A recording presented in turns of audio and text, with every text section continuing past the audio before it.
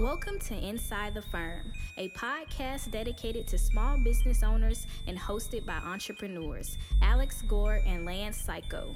Each week, they take you on their journey of how to start, run, and grow a business by bringing you inside their architecture and real estate development firm. Get a behind-the-scenes tour of how these business leaders manage their clients and foster company culture while creating new and innovative projects. And now your hosts, Alex Gore and Lance Psycho.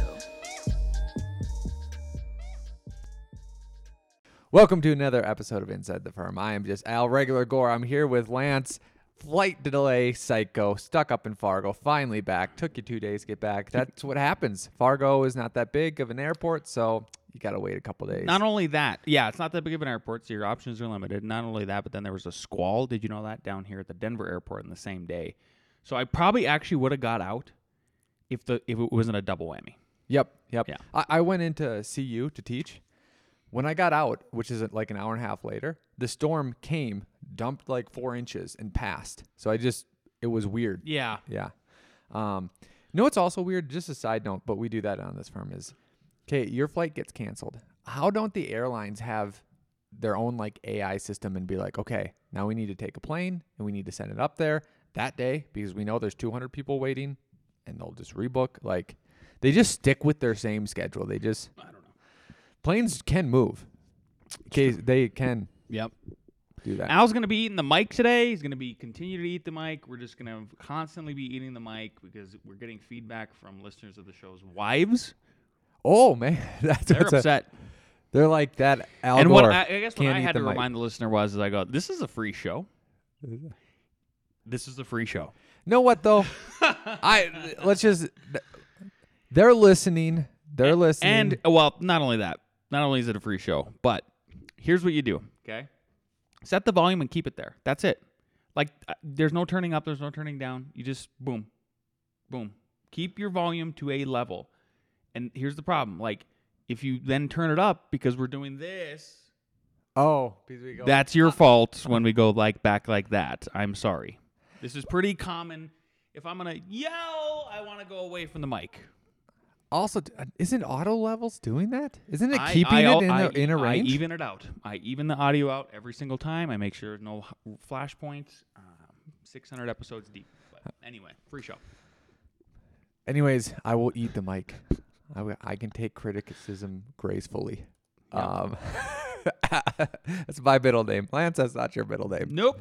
We're here so we got a great show for you. We're going to talk about basically go back into HOK, talk about doubling your fees, and some other cool stuff. First, I'm going to start off with our friend, Kyle Rogler, and his middle name is Runza. He's our Runza man. Good. And he attended a housing marketing forecast for Kansas City a few weeks ago. And there were some interesting high-level numbers in that meeting. So basically, the median house price, this is southeast Kansas City, so maybe it's more the upper suburbs, $715,000. That, like, when I think of Kansas, I think of North Dakota. Kyle runs, I know. Kansas, I think. And that's a compliment because I like North Dakota. The inventory for the different housings go from about 5% to 4% to 5.5% to 3.5 months of inventory. But I thought the most interesting things were construction starts are down by 464 from last year. Oh, we have got to solve this problem. That's last year. Look at this. 1,193 total in 2024. Homes under construction dropped by Lance. This is just in Kansas City, southeast Kansas City. Yeah. 2,000 over the past 2 years. It was 3,000 that's 3,000 homes in 2024. Meaning, yes. I asked for clarification. Homes under construction dropped by 2,000 over the past 2 years. 3,000 homes in 2024. Does that mean in 2022 there was 5,000 homes? Yeah. Yes. We just can't stay steady. It's all because of the Fed. It is. It's all because of this money every time. We just make the money supply crazy, and then we make it not crazy. Whatever. But and also too, like I think everyone needs to understand this concept. Every level spectrum of the political spectrum from left to right, because here's what's happening. I know that a lot of right are NIMBY people and they got their house and they don't want so anything is the else. left, though. Come on. No, I know. I'm not done yet. Okay. Left is also. But also, government and the left has these great intentions. We want to make things green. We want to make things affordable. We want to make sure we do things right. And all of these things are gumming up the systems, so it's not affordable, it's not green, and you're not making houses. And that there's so much in every industry throughout the whole government, waste, spending, abuse in the military industrial complex. Yep. And then think about all the way down to the city government when you have these great intentions and they literally just backfire on you because you can't make the housing. So you don't have competition. So housing pricing doesn't go down. Yeah. I was walking around with one of my colleagues quite a bit in downtown Fargo, and downtown Fargo has improved for sure. Mm-hmm. But one of the astute observations she was making was, which is very obvious, maybe not to the layperson, but definitely to other architects and designers and all that. We walked around down there multiple times. I mean, it was during the day, in the morning, we'd go get some coffee, we'd go get lunch, we'd go get dinner. So it was multiple times throughout the day, and multiple times we observed, just kind of a deadness still. Still not bustling. Now, it's dead of winter. That's part of it. But it's Fargo, so you better be used to it and that sort of thing. And I go, you got to put a ring. I go, I just here's the truth about it is you got to put a ring around it then. Here's the automobile was invented, right? And we have a lot of land in America. It's not like Europe. We're not like Europe, right? But we like parts of Europe because we have these bustling, diverse city centers, cities in general, all that stuff. But we have an abundance of land. They have less land, right? In that way, okay. So how do you force the issue of the bustling center? Well, maybe you do what Portland did. Maybe you do then which then Boulder did, which then Longmont did, which then every city in Boulder County did. Put a ring around it. Oh, we're just going to buy up all the open space. We're going to not serve water, municipal water. We're not going to extend the services. There's a water ring. There's a growth ring. All these rings, and then it forces the density, right? In theory. And then, so what I'm getting at is the reaction part of this. Oh, okay. So we're just constantly reacting. Where's the progressive forward thinking? And I'm that word, right? Oh my gosh, that word triggers me even. But where is the progressive forward thinking? We just finished watching Zaha Hadid's movie on the Netflix. I think it's only 51 minutes long. Or not Netflix, Amazon Prime. Everybody should watch it. She had a really good point. If she wouldn't have died early, her next evolution was going to be, she goes, there hasn't been any new kind of urban planning thoughts in the last 100 years. And she's absolutely right. Because I just finished last year rereading Jane Jacobs' The Life and Death of Great American Cities. We're reading Christopher Alexander's A Pattern Language now. And I was telling my colleague this. I was explaining where I'm at, just in re-understanding all of this and in refreshing myself. And she was like, yeah. It's crazy. That why can't we do these things? And I think it's because we're constantly reacting. We're constantly chasing the ball, basically, right? So it's the same thing with okay. So then they go, all right, now we need density. Okay, then they're gonna try density, but then there's the NIMBYs, and then they're reacting to the NIMBYs, and we just keep doing this. If you made me theocratic king, I will just solve the problem. Okay, so what you need is a monarch who has their shit together. That's it has to be forced down. I'm convinced. It has to be forced down the throats of everybody. And that monarch has to be perfect. That's where I'm at. Yep.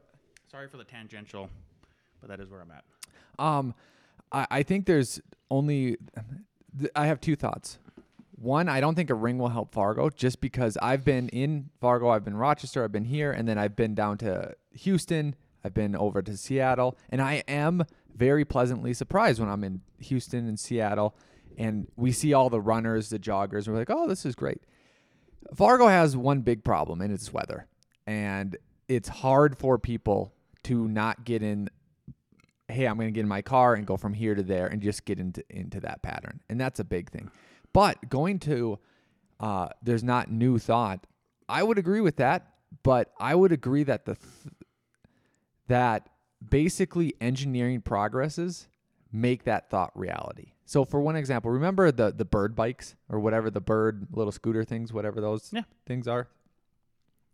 If cities would have had the thought and be like, okay, now we're going to make paths that cut through so everyone can use those, and people would be more out and about because it's easier to go 3 blocks in one of those than to park in a parking garage, get out, go find another parking garage. You know what I mean? And that's where I think that there almost needs to be a new form of transportation. There needs to be a new form of transportation, and that's the only thing that's going to actually change something. Yeah. Okay, on to our next one. I've got an article here. Beautiful title to it. Architects are bad at business. Here's why and what we can do about it, by Evelyn Lee. Evelyn, you still owe me a response to my pressing question on LinkedIn, and I'm going to read her bio, and here's why it frustrates me she's not responding there. Evelyn Lee is a startup advisor in the tech space, angel investor, founder of Practice of Architecture, and host of the podcast Practice Disrupted. She's a startup advisor, right? And then she's writing these articles for, prominent places like Architizer. And my question to her was, she says, architects' margins are thin. And I go, okay, define thin. And she would not put a number on thin, right? Because what is it really, right? We just, last week, we brought up, I can't remember his name. I think it's Lucas something. His post on LinkedIn, and with the data that he brought up, and it was margins are a baseline healthy average profitable percentage for an architecture business is 15%. Al and I, we debate maybe it's 13% down there. Good would be 20%. Great is 30%. You should be aiming for the 20 to 30%. Go to architectsguide2.com or Build a Better Business Co. to check that out, especially Build a Better Business, buildabetterbusiness.co. That's where you need to go. Build a Better Co. Is that what it is? .com. You'll find it. But back to where, so I that seems important. If I was a startup advisor, if I was a business coach, if I had a podcast, this one, right? I would know those kind of numbers. I would have the guts to say it out loud. Back to the article. Every architecture and design firm is a business first. It's easy to forget while celebrating our design awards and the stories of our contributions to the communities where we work, live, and play, but to pursue the work that brings us so much joy, it is, first and foremost, essential to have a profitable and agile business that continues to adapt to the changing nature of the economy. I agree. Architects aren't necessarily known for being good at business or even knowing or enjoying having conversations on business operations.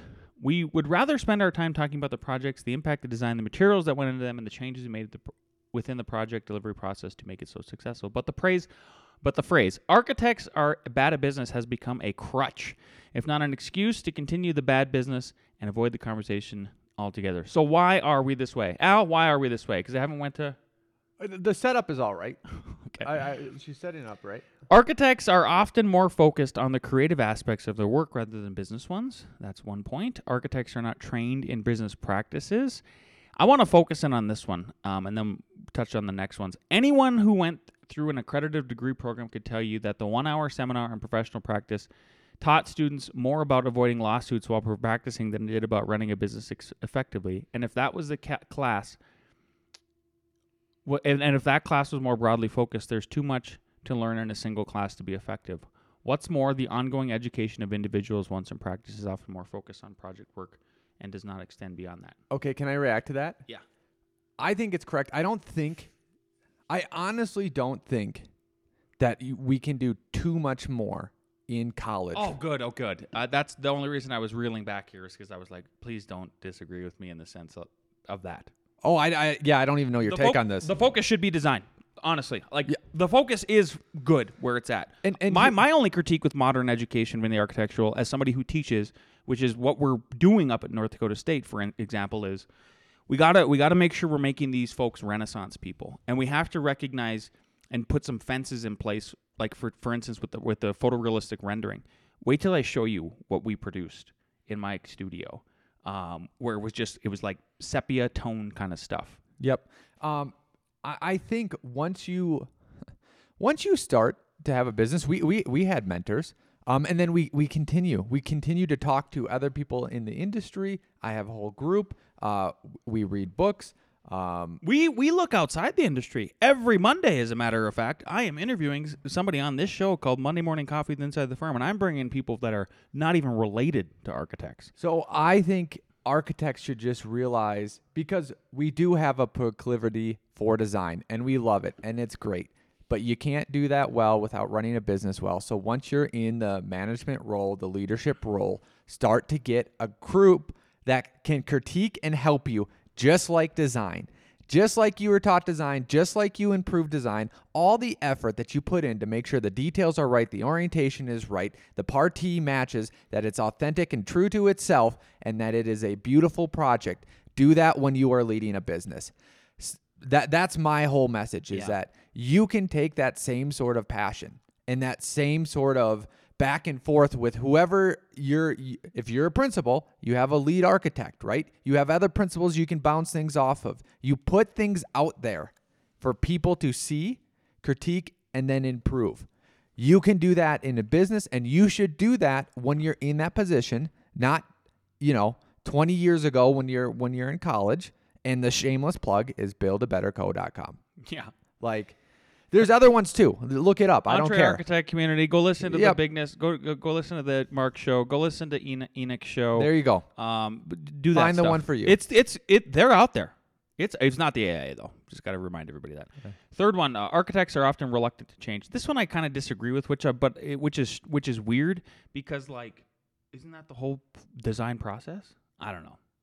I think stereotypically, as we get older, we get stuck in our ways. Yeah. Across any industry. Architects are not good at selling their services. I would agree with that.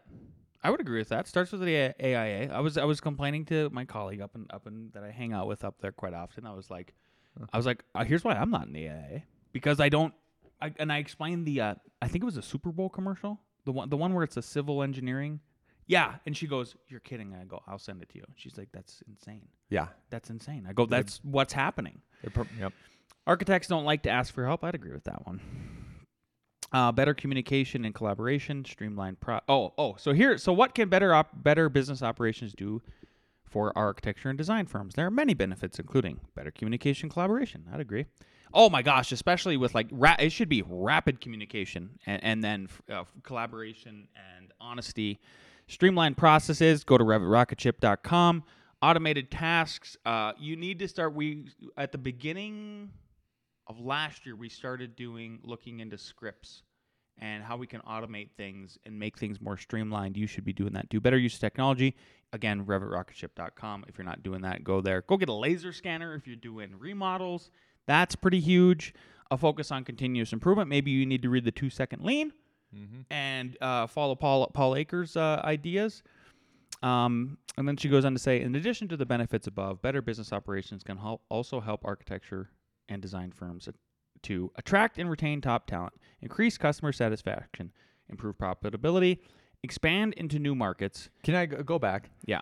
So, attract and retain new top talent. That's not just only, take from other architects.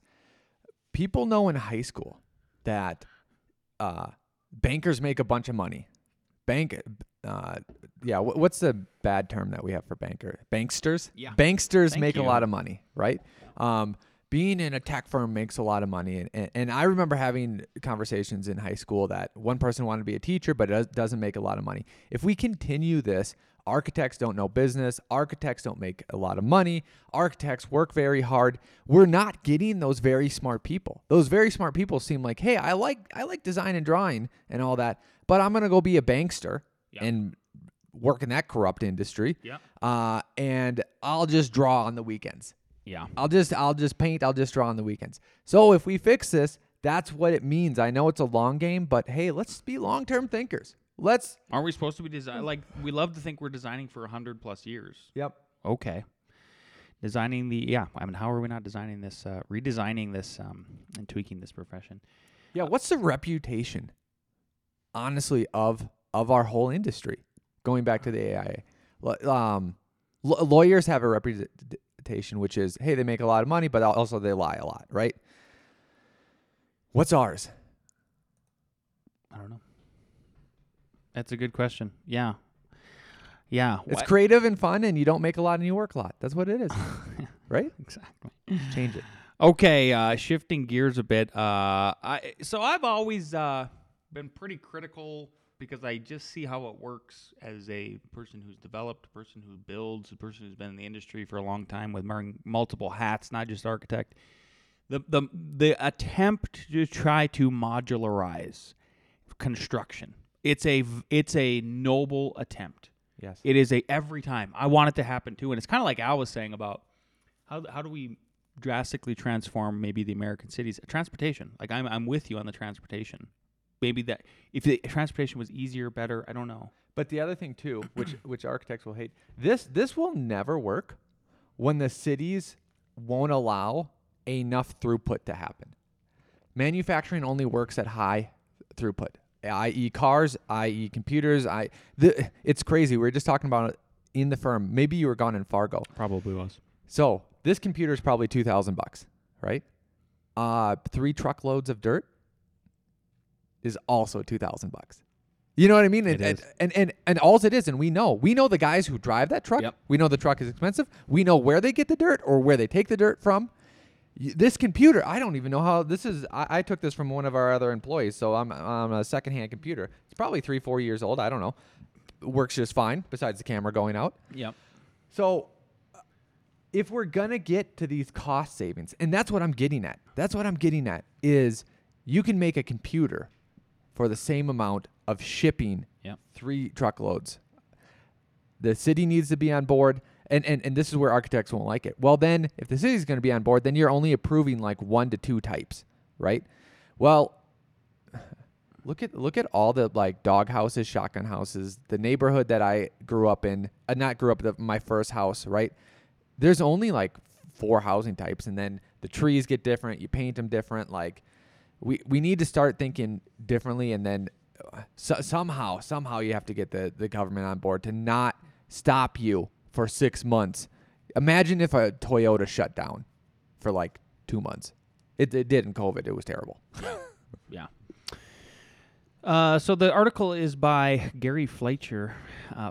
Recently, the construction industry has witnessed a significant shift towards modular construction, touted for its potential to streamline building processes, reduce waste, and cut down on construction time. However, these apparent advantages, a worrying trend has emerged. An increasing number of modular construction firms are failing. Wonder why they're failing. Here are some of the root causes of these failures, shedding light on the pitfalls and challenges that have led to the downfall of many promising companies in the sector. Number 1, they misjudge estimations and contractual pitfalls. Number 2, chasing volume over value.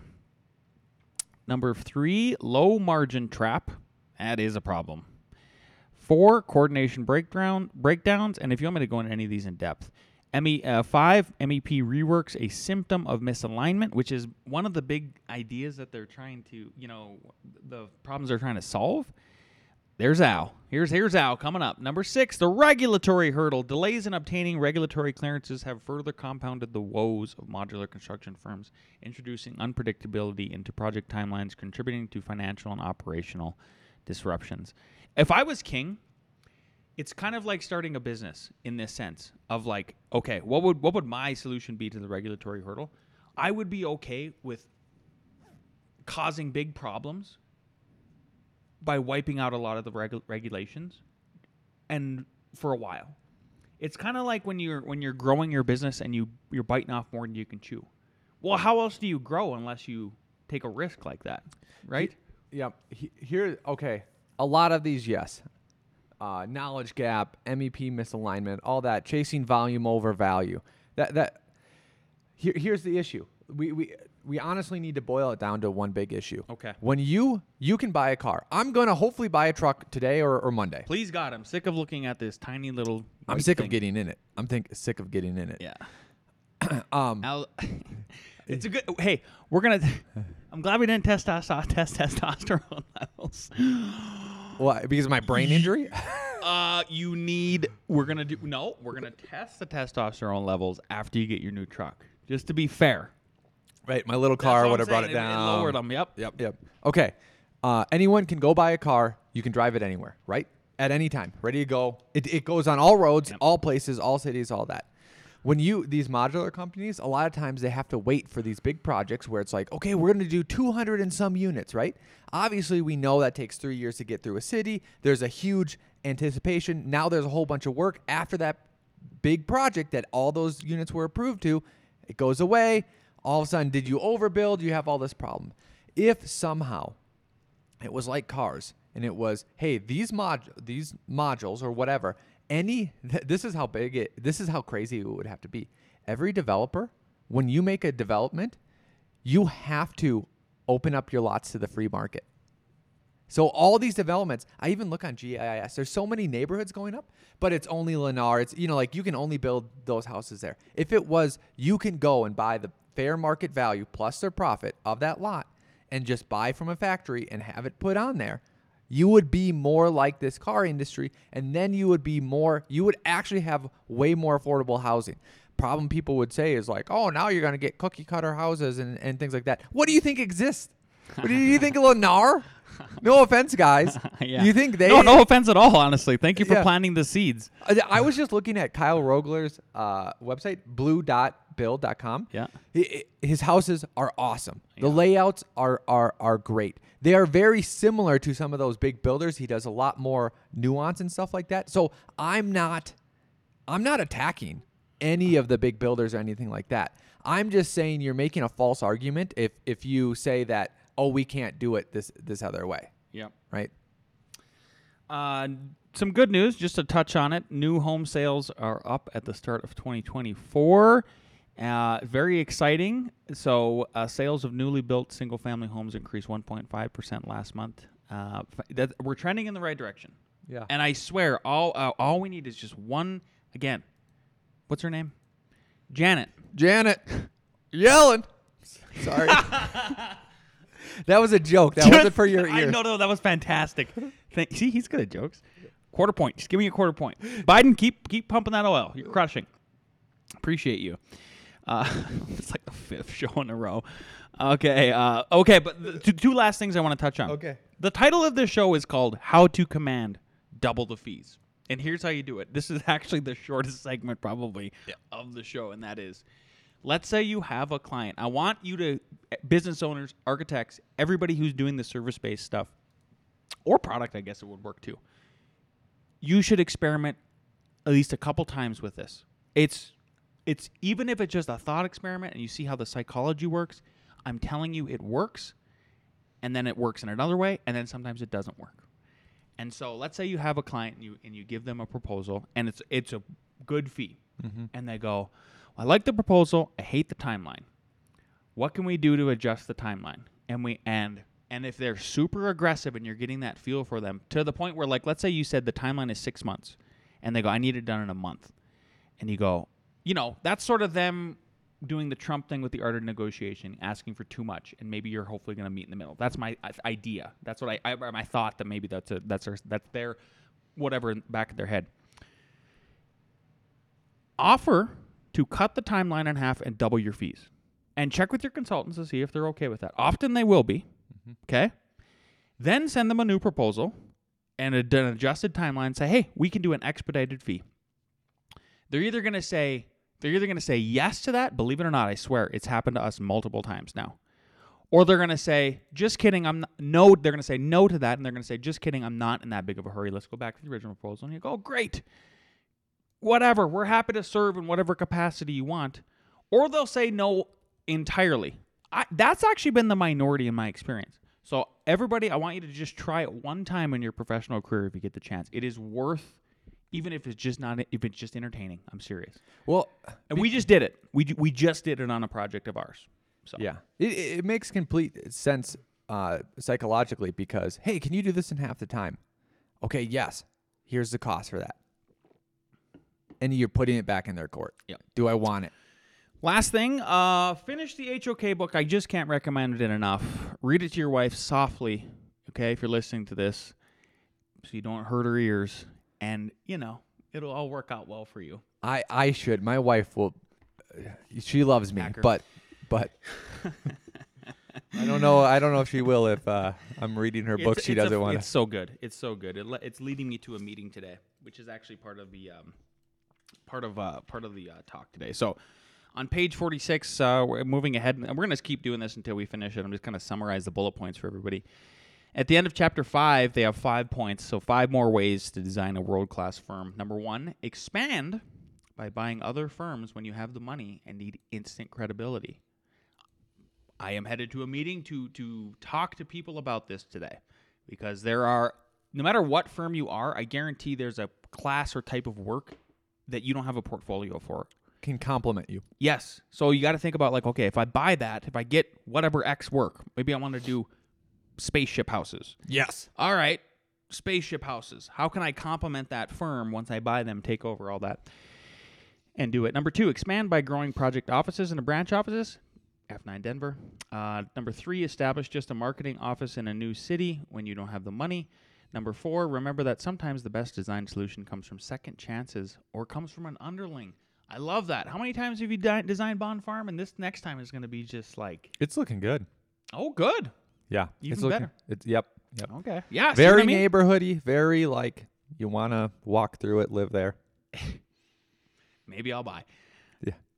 Number 5, work to win a high-profile commission early in your company's development for the good press and national reputation it can spark. 100%. You got to try to align with the media in that sort of way. We'll have our Wednesday meeting one of these days. It's going to happen. Yeah. That's all I got. Al, do you have anything? Should I take Nope. us out? Take us Okay. out. If you like this episode, you're watching on YouTube, leave us a positive comment.